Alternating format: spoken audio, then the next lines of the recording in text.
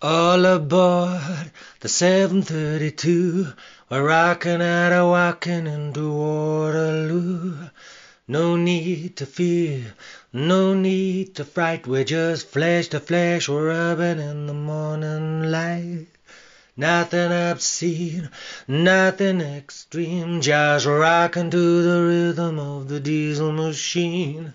We're all packed out onto the dream car delight. I'm standing cheek to cheek with a troglodyte.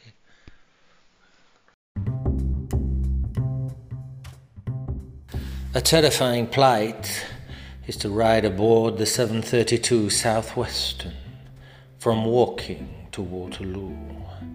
It feels as though the entire world has been condensed down into some sort of fast-moving Portaloo. To add a little more fright into the claustrophobic delight, you've also managed to trap yourself snugly up against a huge, hairy troglodyte.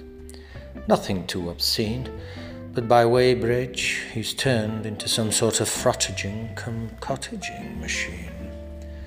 By Surbiton, your boa constrictor, made of the human flesh, has all but crushed you completely of breath. Wimbledon windows a brief gasp of relief, but by Clapham Junction you're back in between the jaws of death.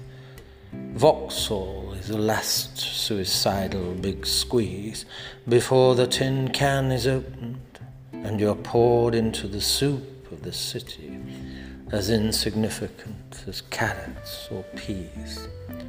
Arriving at last into Waterloo, you survived losing yourself into the infinity. But can the same be said of your virginity?